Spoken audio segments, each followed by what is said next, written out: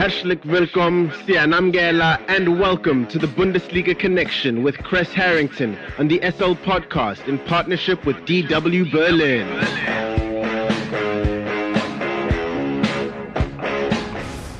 It's time for the latest from Germany's domestic football league, the Bundesliga, and more. For that, we are joined by Chris Harrington from our partner station Deutsche Welle in Berlin, Germany.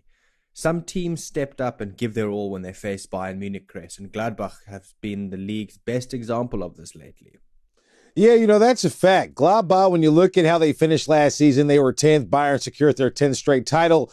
But Gladbach has been a side Julain Nagelsmann cannot defeat. Marcus Thuram outpaced Upamecano in this particular match to put Gladbach ahead. Upamecano just took a big whiff at the ball and leaving, Nagelsmann on the sideline saying, wow, if you could read his lips. And that wasn't the only gripe Nagelsmann had during that match. He was really upset about the officiating and all of this. But nonetheless, Gladbach has been a side that's given Bayern problems. They booted them out of the German Cup, in horrific fashion last season. And this particular match, it looked like, the way Yann Sommer was playing between the posts. I mean, Borussia Mönchengladbach goalkeeper Yann Sommer is known to be a solid goalkeeper. But this particular match, he was outstanding. Bayern had over 30 shots on goal. Sommer set a new Bundesliga saves record with 19. You could see certain stretches, during the match. Leroy Sane, he looked, primed to score a goal. He was rejected a few times, as was the new addition, Sadio Mane. But eventually Bayern cracked through, late in the match. Leroy Sane found a way to find the back of the net, leaving Gladbach and Bayern, who were struggling to get a point, with the point. But Gladbach, you have to give them a lot of credit, deservedly. Yann Sommer was named matchday player of the matchday 4, and he commented after that performance and just said he understands what they're dealing with when they face a Bayern side. You can't defend everything, but you have to work in a collective effort. And we saw that, from Gladbach. They looked really good. And his teammates chimed in, calling him the best goalkeeper in the world. I think that's a shot at Manuel Neuer because typically he's regarded as such, but it didn't look like that in this particular match. Gladbach are doing very well right now. Gladbach 6th in the standings. They host Mainz next. That's a 6th and 7th battle. And Bayern still holding on to that number 1. Because of goal difference. I mean, they've been electric in front of goal. You would expect more results than just one goal when you look at how many shots they put up, but it was not the case. And Bayern travel right here to Berlin to face Union Berlin, a side that's 2nd in the standings. So it's a lot of interesting football ahead.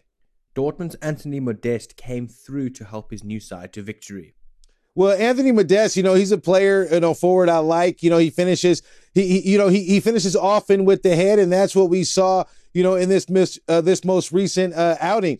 And typically he celebrates in all sorts of electric ways. I mean, he's known to take the hat off former coaches and dance a little bit, but in this particular, instance, he ran straight to the coach and embraced him. Edin Terzic, because he said he chimed in after and explained why he did that, because he said Edin Terzic has been a major cheerleader for him to find his form and get things together, because one thing that Dortmund weren't proud of is the way they came in off their last performance, giving up those goals in the last waning minutes of a match versus Werder Bremen did not give them the most confidence moving ahead. But Antonoty Modeste, to see him score, even though, it was a tight match, 1-0, it was enough to earn the 3 points, and that's all that matters, obviously, at the end of the day. But Antonoty Modeste to come through, I think it's important that he scores. Even the midfielder, Jude Bellingham, who's been linked to various clubs in the Premier League, he admitted that we weren't at our best again. They're going to have to figure things out. They got away with not being, the better side, because Hertha did start off that match, brightly. Maybe looking to take advantage of the way the form Dortmund, had preceding that match in the last match. But we have to wait and see what kind of Dortmund we're going to get. They host Hoffenheim next. I think there are a lot of expectations relating to Dortmund. And one thing I did like, it's unrelated to the game, but related to Dortmund, Sebastian Haller came out to social media and sent a post. And just an update on him. He's clearly going through the medical process with his testicular cancer he's dealing with. He appears to have been going through some chemotherapy, but he looks strong, and I wish him well. And I think when he ultimately does return. Dortmund is a completely different beast, but until then, Antonoty Modeste, it's nice to see him get on the score sheet. But the match of the match day had to be Union Berlin, right, Chris? They put 6 goals past Schalke, leaving the capital club at the top of the table.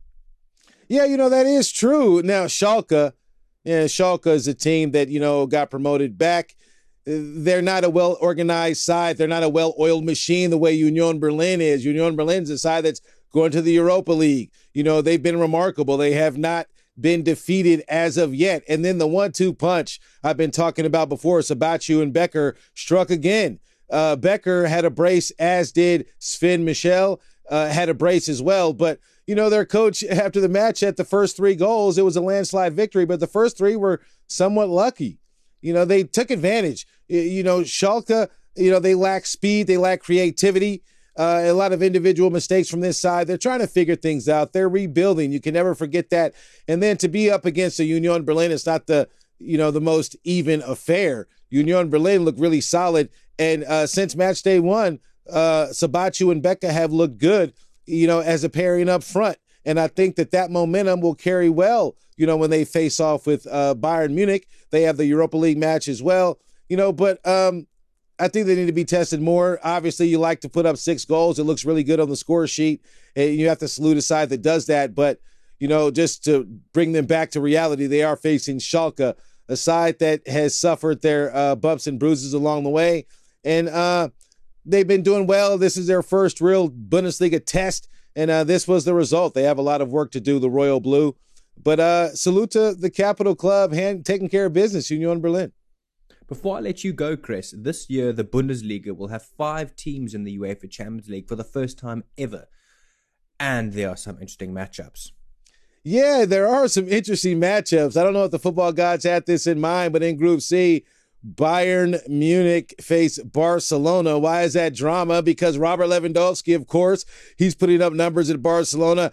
And Bayern's Thomas Müller even sent a shout-out to Lewandowski on social media saying they're looking forward to it. Now, this particular drawing got a little reaction because Oliver Kahn, Bayern CEO, kind of scoffed at the reaction because the last time these two sides met, Bayern dominated that meeting, those fixtures.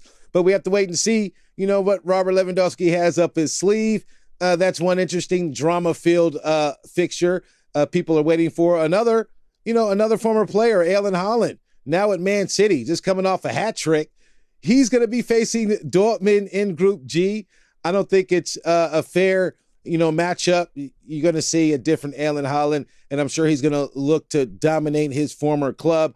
That should be quite interesting. And then speaking of the 5 clubs, Frankfurt, RB Leipzig, and Leverkusen all join the list. The first time ever the Bundesliga has seen 5 clubs in the Champions League. Leipzig, they're in a group with Real Madrid, the reigning champions. That should be interesting. But Christopher Nkunku is coming off a brace. He's sitting on 4 goals in their victory over Wolfsburg. So a lot of exciting football to look forward to, and I'll be here to give you all the highlights and updates as usual. Thank you very much for the Bundesliga update, Mr. Chris Harrington from our partner station Deutsche Welle in Berlin, Germany. Have a fantastic day further. Danke und auf Wiedersehen. The Bundesliga Connection is a team effort driven by the following incredible individuals. The show is hosted by Aidan Hewitt and Chris Harrington. It is produced by Chris Harrington. It is edited by Aidan Hewitt and Uli Presch, and graphics are provided by David Scullard.